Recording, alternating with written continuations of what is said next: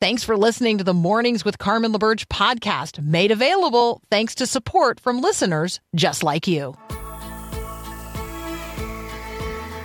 Inspiring you to bring God back into the conversation of the day. This is Mornings with Carmen LaBerge on Faith Radio. If we're gonna fly, we fly like eagles, arms out wide. If we're gonna fear, we fear no evil. We will rise. By your power we will go. By your spirit we are bold. If we're gonna stand, we stand as giants. If we're gonna walk, we walk as lions. Good morning on 12/12/22. Yeah, the date looks kind of cool today. Just in terms of, it's early in the day and some things catch my attention, and there you go. I'm Carmen LaBerge. Welcome to Mornings with Carmen here on the Faith Radio Network. Thank you so much for spending this time together with me today. Today's Growing Your Faith verse of the day comes from Isaiah chapter 9, verse 6. Now, if you've been a Christian for some time, this is a verse of scripture that you hear this time of year. You hear it every year. And maybe it has lost its fascination. But I want you to consider today, or reconsider today, the magnitude of the proclamation made in this one verse of Scripture.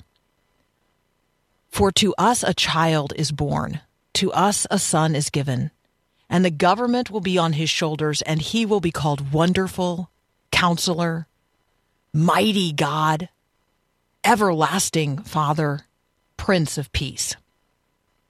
This birth announcement, this proclamation that a child is born, a son is given, this birth announcement is issued by God 700 years before the angel Gabriel makes the announcement to Mary that the Holy Spirit will come upon her, and she will conceive and bear a son, and his name is to be called Jesus because he will save his people from their sin.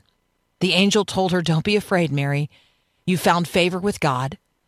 You will become pregnant and give birth to a son and name him Jesus. He will be great. He will be called the Son of the Most High. The Lord will give him the throne of his ancestor David. Your son will be king of Jacob's people forever, and his kingdom will never end."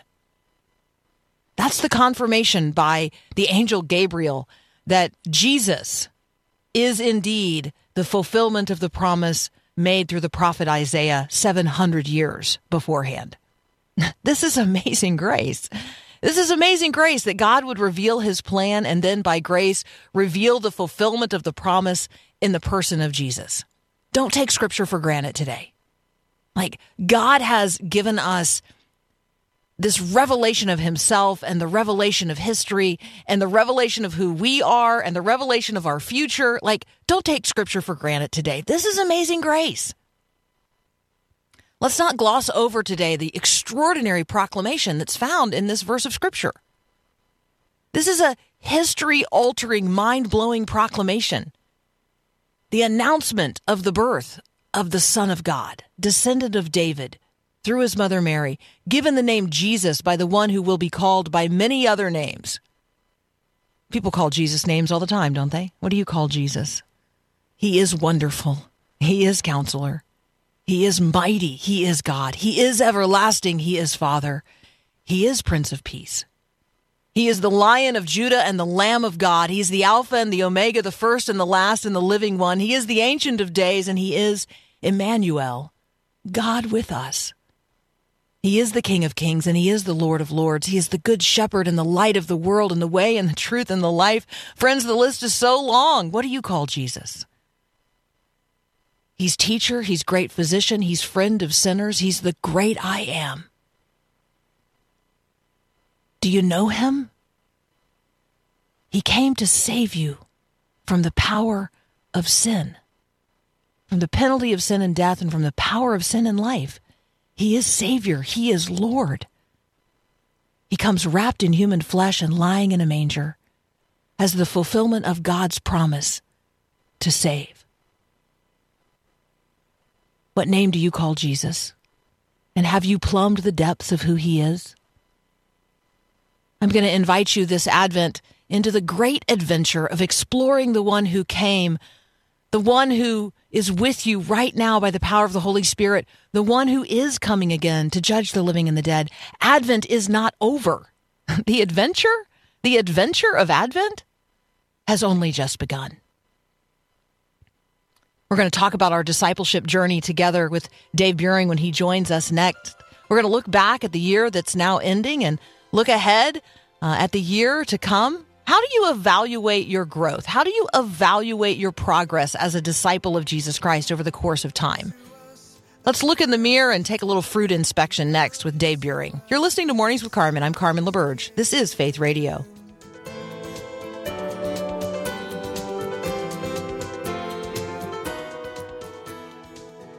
God with us, go and tell.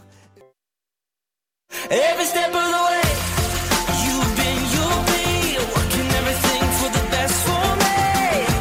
So I trust in who you are. Every step of the way. Dave Buehring is back. You can find him at lionshare.org. Good morning, friend. Hey, good morning. How are you this morning? I am well. I am well. It is well with my soul. I was just thinking as we heard that one member of the U.S. military deployed overseas, talking about that. We've got something like somewhere between 160 and 180,000 active duty military personnel stationed outside the United States right now. And I'm not sure I had really thought about those numbers and the number of families that means and kids who, won't be with a parent this Christmas. And anyway, I don't know, that just, that turned my heart there, just hearing the voice of that sweet brother in Christ and American soldier overseas. So I don't know, that's what was on my mind as you asked the question. Yeah, that's a big deal. And oftentimes we don't think about that with, like you said, with families. I always think about kids during that time of year. So I always find my eyes moist when I watch the surprise, Daddy's home for Christmas. That those are pretty tender. They get both Cheryl and I pretty good. Yeah, no, me too. Absolutely. Absolutely.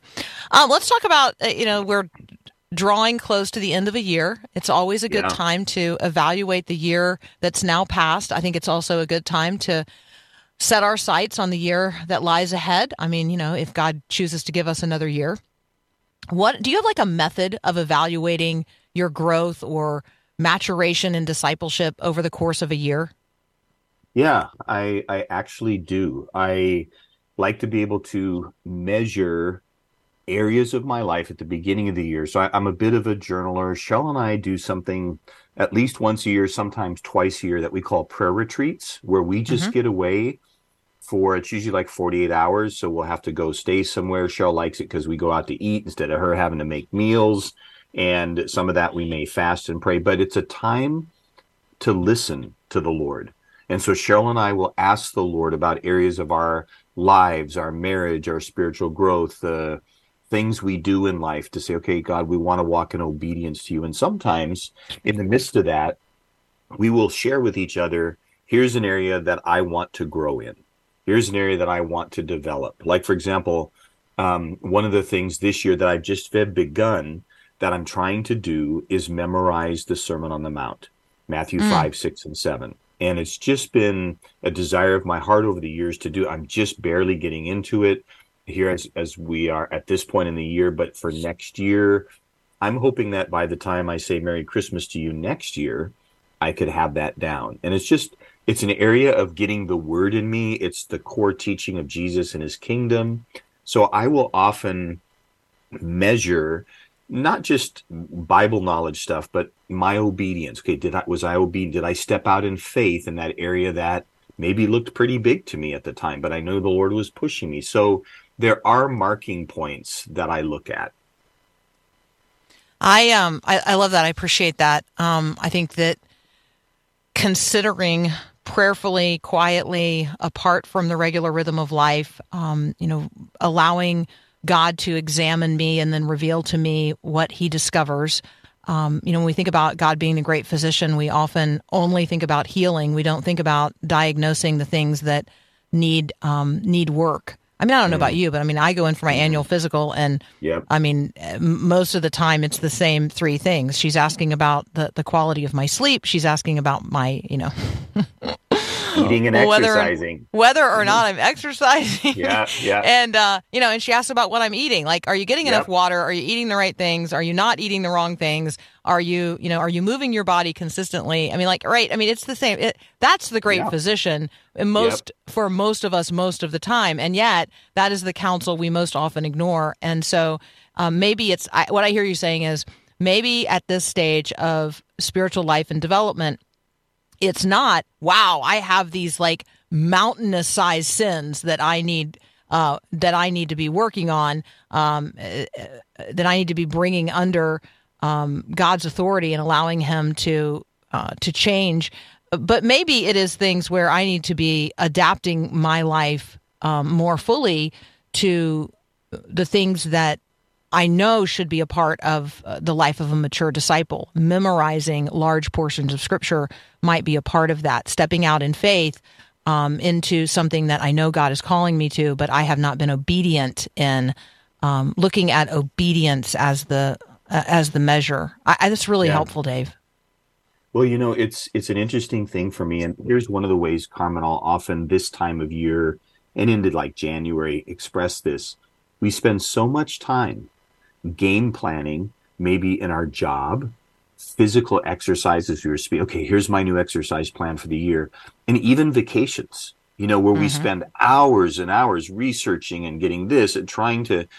But the question I like to ask is, do you spend that same amount of time saying, God, where do you want me to grow spiritually this year? And I would tell you that 99 out of 100 times the answer I get is no, I never even thought about it like that. And so I think we're reaping the lack of discipling these days a lot because oftentimes us as disciples don't even know how to think that way. But the good news is we can, and 2023 can be an awesome year of growth. All right, I'm going to ask you to lead us into that next. Dave's going to help us know how to hear God's answer when we ask, where do you want me to grow spiritually this next year? We're going to talk about listening to God and then having the courage to do what God commands. That's up next here on Mornings with Carmen. Thanks for listening to the podcast of Mornings with Carmen. As you know, this is a rebroadcast of the live radio show carried on the Faith Radio Network. There's a lot going on at Faith Radio, tons of free resources just waiting for you and for you to share with others at myfaithradio.com. How does that all happen? Well, it happens through listener support. So Faith Radio, Mornings with Carmen, all available because of listener support from listeners, well, just like you. If you're a supporter, thank you so very much. If you'd like to become a supporter today, just visit myfaithradio.com. And again, thanks for being a part of what we do every day at Mornings with Carmen. It came upon the midnight clear, that glorious song of old. Continuing our conversation with Dave Buehring from Lion Share. You can find lots of wonderful resources on discipleship and the discipleship journey at lionshare.org. Dave, let's talk about how I'm going to use the language of the world, how you set goals or how you make plans for growing in discipleship in the year to come. Yeah, so I think a great way to begin this is twofold. First is, well, let me give you three. We'll go with three. Is what areas of your life do you already know that you need to grow in? In other words, things you bumped into this year that you went, this area I continue to be stuck in, or I view this through a kind of a non-wisdom lens, and I need to grow in this. Also, you can ask about yourself, is there areas of inner hunger? Like for me, the Sermon on the Mount thing has just been an inner hunger, a desire to grow in that area. And so I thought about it, prayed about it, thought, where's my heart leading me in this? And that's kind of where I landed.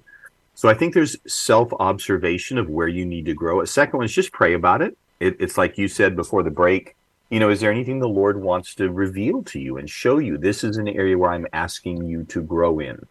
And then obviously it's becoming intentional in our obedience there. I also think talking about it with those that know you best can really help. Like, hey, go to your spouse. Now, if you want to get a little dangerous, you go to your spouse and you say, sweetheart, where do you see I could really grow this year? And ask them about it. Sometimes with our young adult children, that you get a really interesting answer there as well. But certainly godly friends in your life, pastors, spiritual leaders, ask them, where do you think I am in my journey with Jesus, where I could use some spiritual weight room stuff, that a year from now I'd be much more muscled up in this area. Going to your young adult children, wow, I mean, I'm just thinking, I'm just pausing right there for just a moment. Yeah. Yep. Right? Because they're going to pull punches.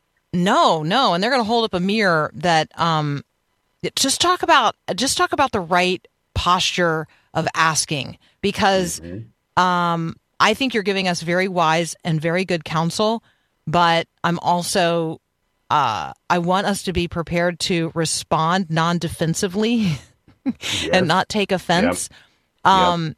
I like your language always of operating out of the opposite spirit. How do I operate out of the correct spirit when I go and ask my husband or my friends, my godly friends, or my young adult children, where do you see that I could really grow spiritually this next year? Like those are really good, but like I'm going to have to, I probably know what they're going to say, because I also know my faults and flaws, but hearing someone else recognize them, like as a fruit inspector, that is submission in a new way for a lot of people.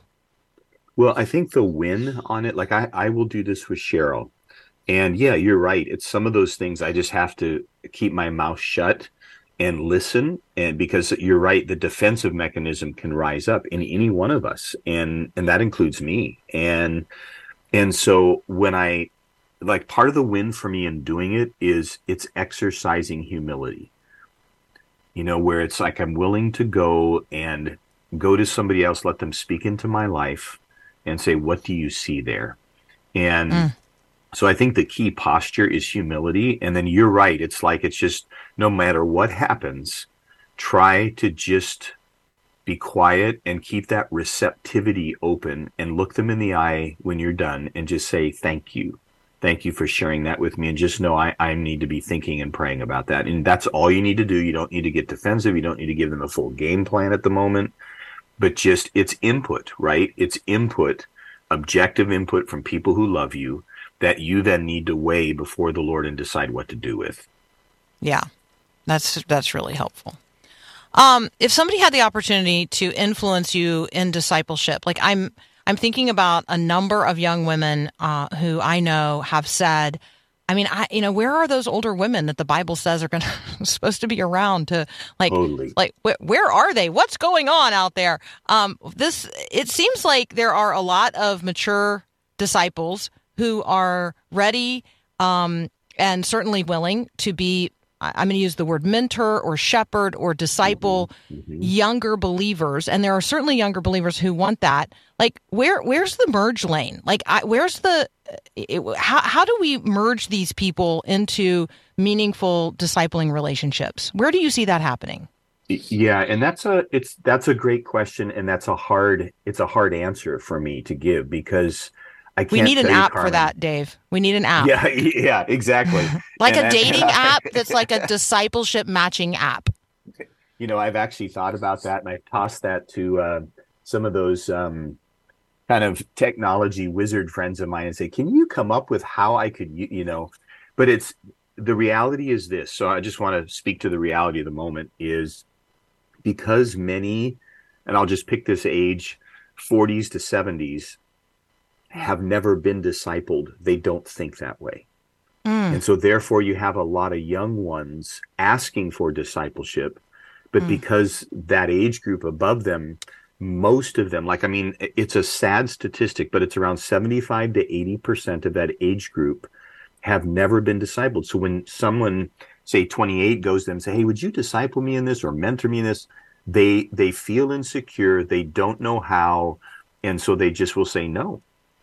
I've heard some say, you know what, that's not my spiritual calling. I have gifts in this area. And they're missing the point. It's like I like to tease, Jesus called it the Great Commission, meaning commissioning with him, not the Great Suggestion. It's not just an idea. Hey, here's a good idea.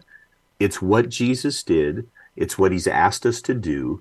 And I find that more often than not, there's either a lack of vision because they never had it, or it's a lack of equipping. And, what we do with Lion's Share, that's something we do is say, hey, you know what? If you're this age and you have a heart for it and a heart to invest in younger ones, but you don't know how, come walk with us. We'll show you how to do that. So I think there's opportunities out there, but there's a lack of vision because they didn't have it, and there's a lack of equipping because they didn't know they needed to do it. All right, if you want to be equipped in this way, lionshare.org is a really, really great place to start. Dave, as always, thank you so much for joining us, and Merry Christmas to you and Cheryl. Merry Christmas to you and your family. Thank you so much. That's Dave Buehring. You can find him at lionshare.org. You're listening to Mornings with Carmen. I'm Carmen LaBerge. Let's take a moment to go upwards with Max Lucado.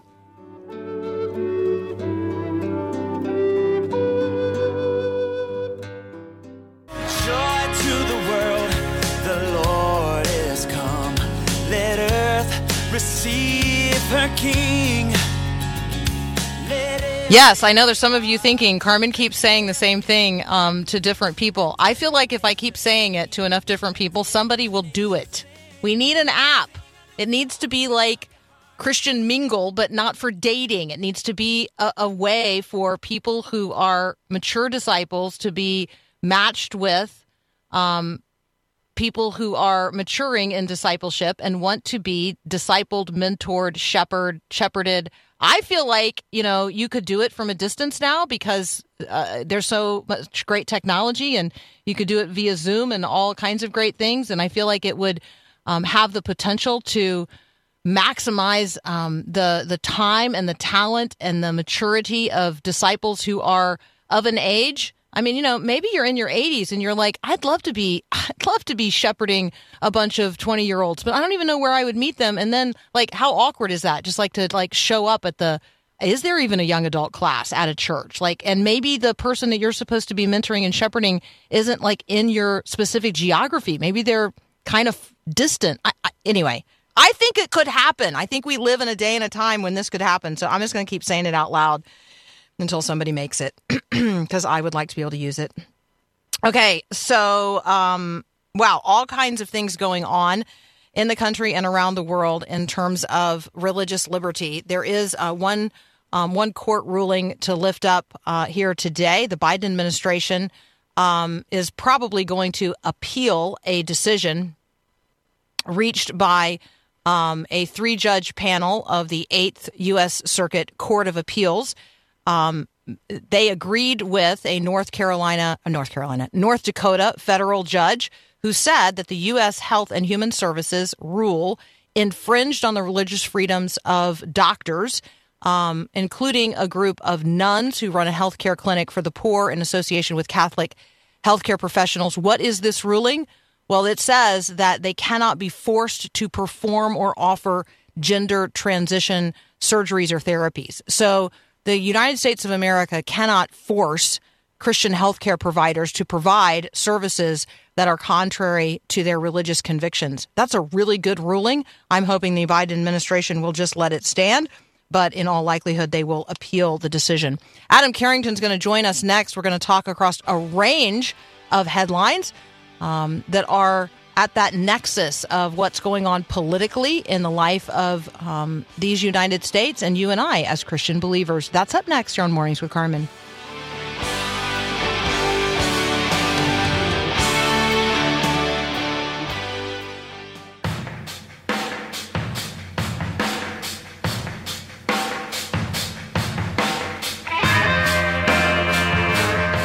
Dr. Adam Carrington is joining us now. He tweets at Carrington AM.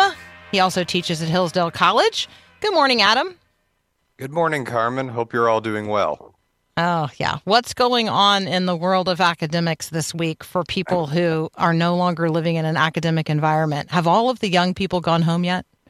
Yes, they basically all had to leave their dorms on Saturday. In fact, I was grading Friday afternoon. It had already gotten to be a bit of a ghost town. It's a weird thing. There's a lot of hurry up and stop in the academy, and there was just a buzz and flutter of activity last week because it was our finals week. I think we're ahead of a lot of other schools. And now all of a sudden it's going to be just very quiet, just a few faculty like myself in there grading. And what's funny is we're all in each other's space, and there was a lot of kids sick and all that. But in the next couple of weeks, we're going to start to miss them and be looking forward to them coming back. I won't say quite yet. I think we're all looking forward to a little break, but that's that's the world we're in that I'm in right now, and looking forward to having my own finals graded. Once they're done, then my task starts. Appreciate the ministry that's provided by you and people like you across the country who receive into your lives every semester other people's kids, our kids. And so thank you for shepherding their hearts. Thank you for the vital ministry that you do, listening to them, speaking into their lives, helping them become the people that they're going to be out there in the world. So I thank you.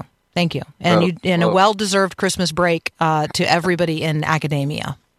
Well, thank you. And I will say it's this is the time of year people are often reflecting. I do love what I get to do. And you're right. I love that I'm at an institution, and I wish there were even more of them out there that really said that we're about educating and caring for the whole person, not just their mind, not just their possible future career, but their heart and their soul. And it's really God that's doing the work through me and through others. But it is a real joy to work with these students and try to make some impact in their lives for their good and for the good of the greater community and the church. So, we'll take a break from it and then hopefully get started back up after the new year. Okay, speaking of the new year, once we get into 2023, people are definitely going to be talking about 2024 and the next cycle of elections here in the United States of America. The Democratic National Committee wants to change the primary schedule. Maybe they've already done that. First of all, is the primary schedule just up to them? And does each side sort of get to decide how that's going to work? And what's the change, and what do you think it means? There's a lot of questions, but I think you can mush it all together. Yeah, and there is obviously ultimately states set their elections and their election laws unless Congress steps in and adds on to them. And that's actually in the Constitution itself, Article 1. But generally, the parties do get to, in conjunction with that, with the states, set when their primaries are going to be, because ultimately the primary is not for who is going to be elected to the office. That's set by the Constitution, and the state legislatures have control over the rules completely how to do that. This is who's going to be the nominees for the major parties. So yes, they don't have complete power over it, but they have a lot of power. And if you remember, there was a massive sort of fail on the part of the Democratic Party of Iowa in the 2020 primary. And then you had Bernie Sanders win New Hampshire, but then go on to do poorly the rest of the way. And then Joe Biden was nominated and elected and so forth. And I think what the Democratic Party has realized is that their early primaries in Iowa and New Hampshire, which has been the tradition since at least the 1970s, doesn't give them an accurate picture of what their whole party wants. Those areas are predominantly much more liberal in their Democrat voting bloc, much more white, and so the much more secular in the case of New Hampshire. So they've reordered where South Carolina is now going to be the first primary state on February 3rd, followed by Nevada and New Hampshire on February 6th, and then they're going to have Georgia and Michigan in the weeks after that. And the idea is to get a earlier and more accurate snapshot of what the Democratic voters want. And I would say this is probably going to be good for the Democratic Party. They've tended to privilege candidates much more on their fringe because of the way this has been set up before. And I think bringing African American, Hispanic, and Latino voters in larger numbers, as these other states like South Carolina and Nevada especially will do, is going to, and bringing in more working class voters like Michigan is going to moderate and make candidates that probably are a little more winnable and a little more representative of the party at large. And so we'll see, obviously, how it works out. But it does seem like a move that obviously they're allowed to do, but that probably is for their betterment as far as the kind of things they're trying to accomplish as far as winning elections. We're talking with Dr. Adam Carrington from Hillsdale College. We're talking at the nexus of political headlines and our Christian faith.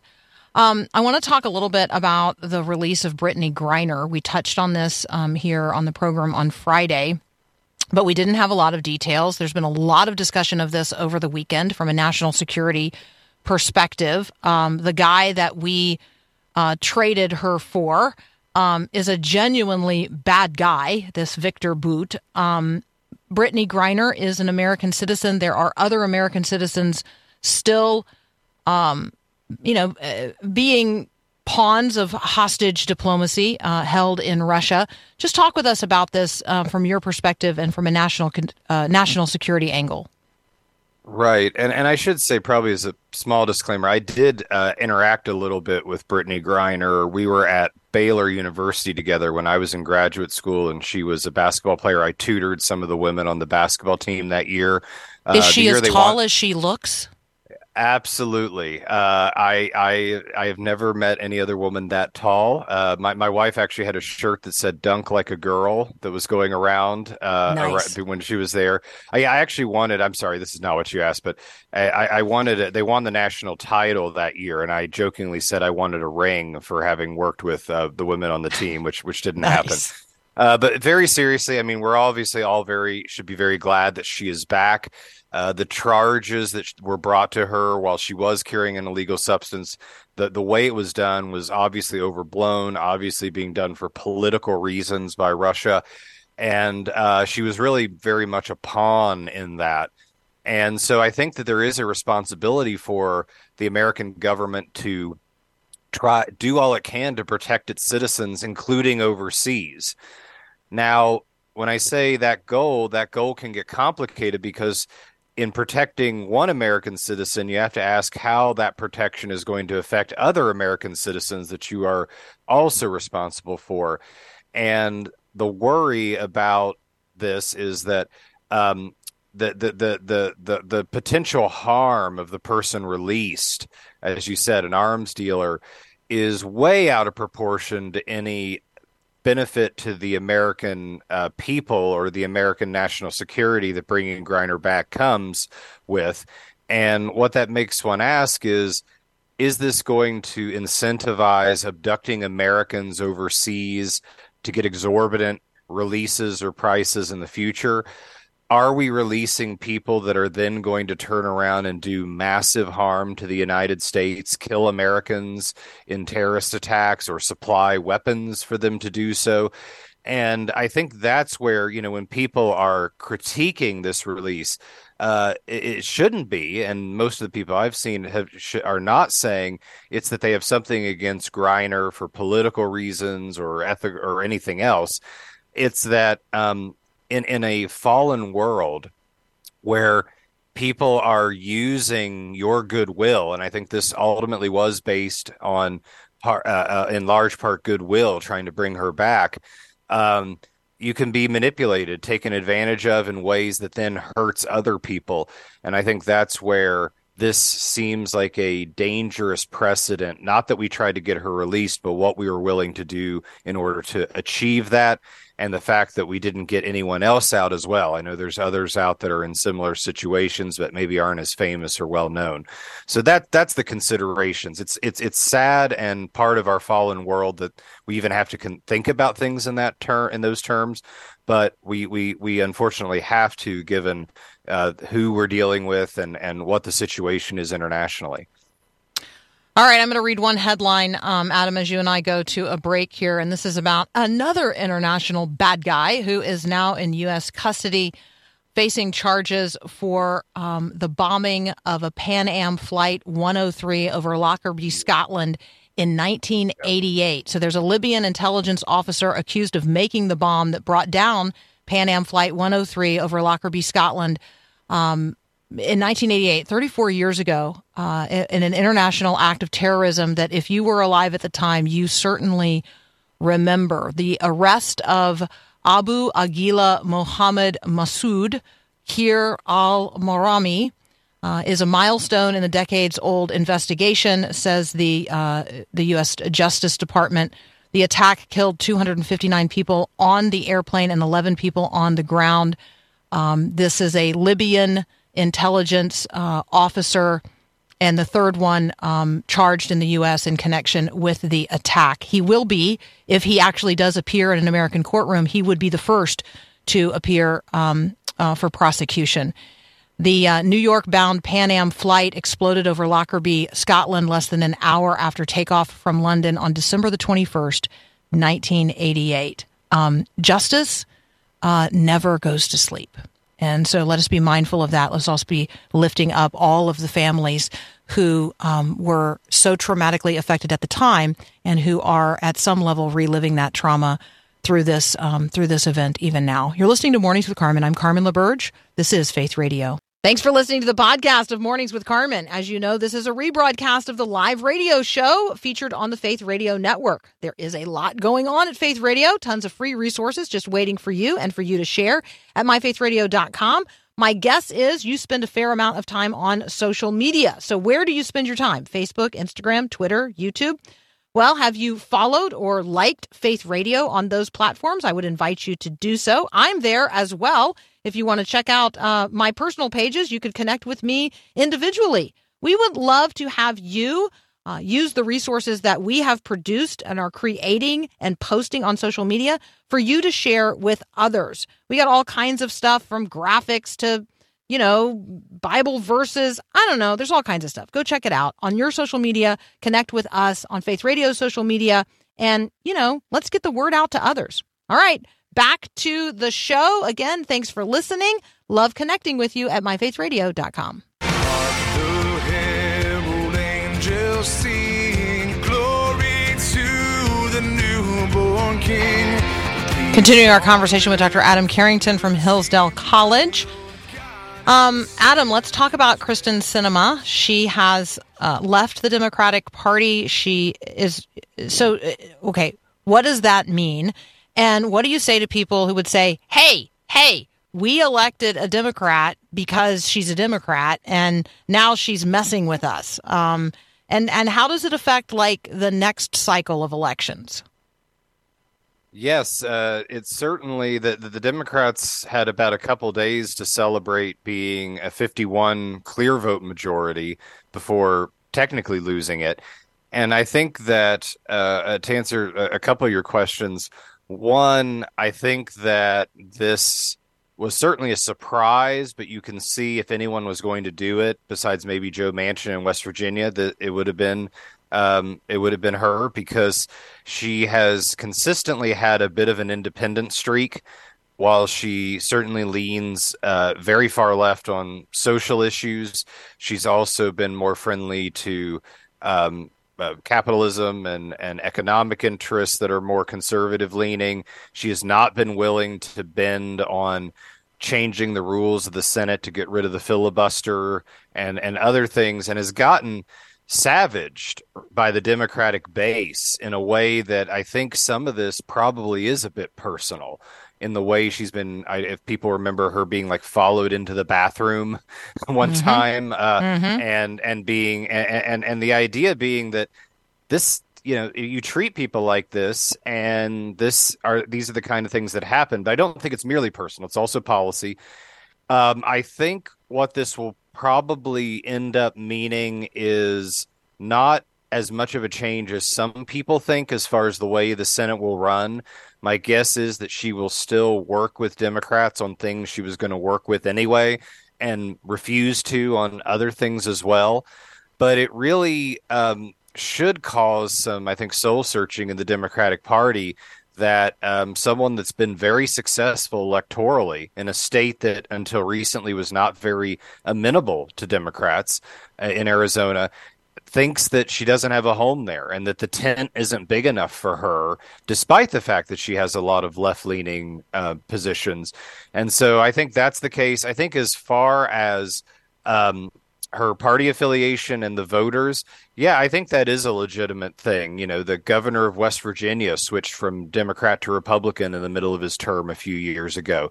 And we've had other things like that. And I think it is actually better and more faithful to the people because they're not just voting for an individual. They are voting for a broader party vision often that make the party switch when you're running next time. Like, wait till you're actually running and then run and say, if I'm elected, I will then register as a Democrat afterward or register as an independent afterwards. I think that would have been more respectful to the voters and makes me wonder how much longer she might want to actually even be in politics given this kind of switch. So yeah, a lot going on. We're going to have to see how this plays out. I don't think it's going to be completely earth-shattering in the day-to-day operations of the Senate, but it should be earth-shaking as far as the idea that if she can't be part of the Democratic Party, then the Democratic Party is going to continue to have serious electoral issues in places where they should be doing better than they have.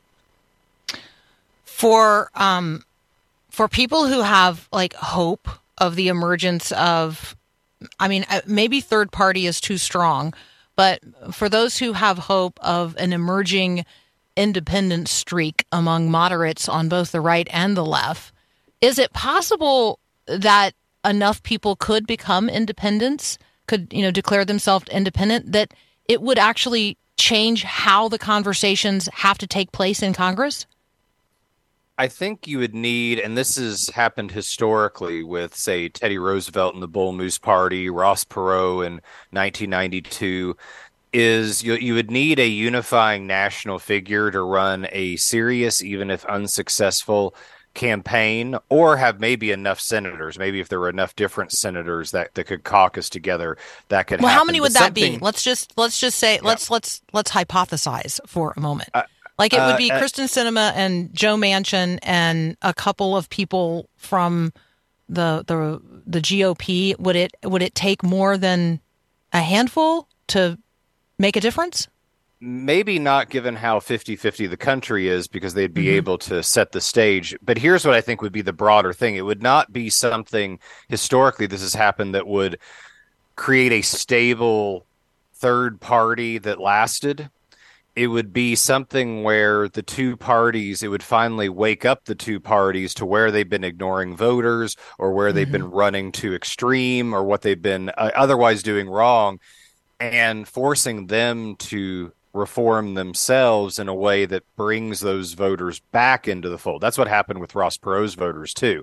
They were brought back into the folds of the various parties through those two parties modifying where they had been vis-a-vis the voters in the past. That's typically the way it is because and the underlying reason is constitutional. As long as our presidential race is always going to set the table for lower races, even down to state legislatures. The Constitution requires you to not just get the most electoral votes, but an actual clear majority of the whole, 270 out of 538.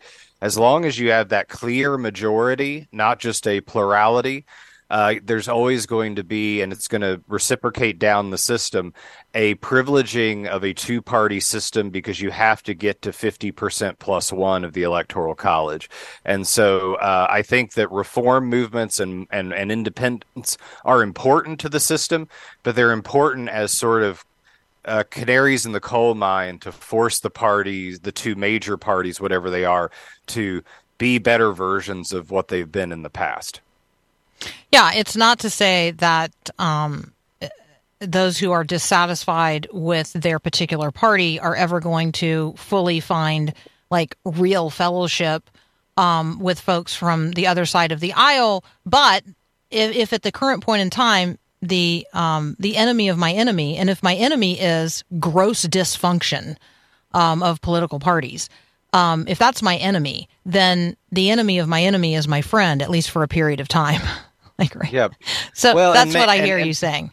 And politics is making common cause where possible while not compromising on particular questions without compromising your fundamental principles.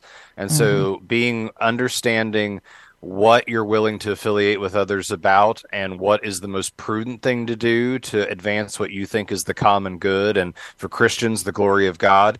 Those are real and tough questions. And again, in a fallen world, coming back to that, questions that aren't always going to be easy or simple.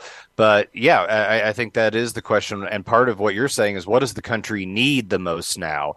And that may be part of what you prioritize today, that if you get over that hump, you may then be able to address other priorities in the future. So one thing that Christians always need to be is, as Jesus said, wise as serpents and innocent as doves. The wisdom of the serpent needs to be something that we take into account as well in order to achieve what of the kingdom of heaven we can here on earth until Christ does so finally and fully at the second advent.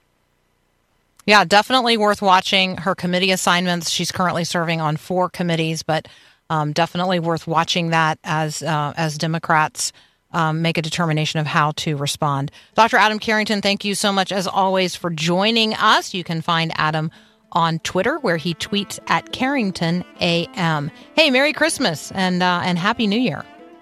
Merry Christmas and Happy New Year to you all as well. Thank you. Absolutely. You're listening to Mornings with Carmen. I'm Carmen LaBerge. This is Faith Radio. Hallelujah, hallelujah, he is born. Hallelujah, he is Christ the Lord. Hallelujah. Hallelujah. What gets you up in the morning with a hallelujah, with a shout of good news, of great joy for all people? Christ has come. Like, we stand on this side of not only the incarnation, but the life of Christ, his sacrificial atoning death on the cross and his resurrection, his ascension into heaven, and the promise that he's coming again. Friends, I hope you woke up this morning with a hallelujah. The good news of great joy for all people has come. And yes, he is coming again. Are we prepared to share that good news today with someone else? What does it look like to go be shiny today, to shine as lights in the midst of this frankly perverse generation? Yeah, let's walk it out there in love. We got another hour of Mornings with Carmen up next. Thanks for listening to Mornings with Carmen LaBerge. Podcasts like this are available because of your support. If it's important to you to hear things that encourage your faith, click the link in the show notes to give now. And thanks.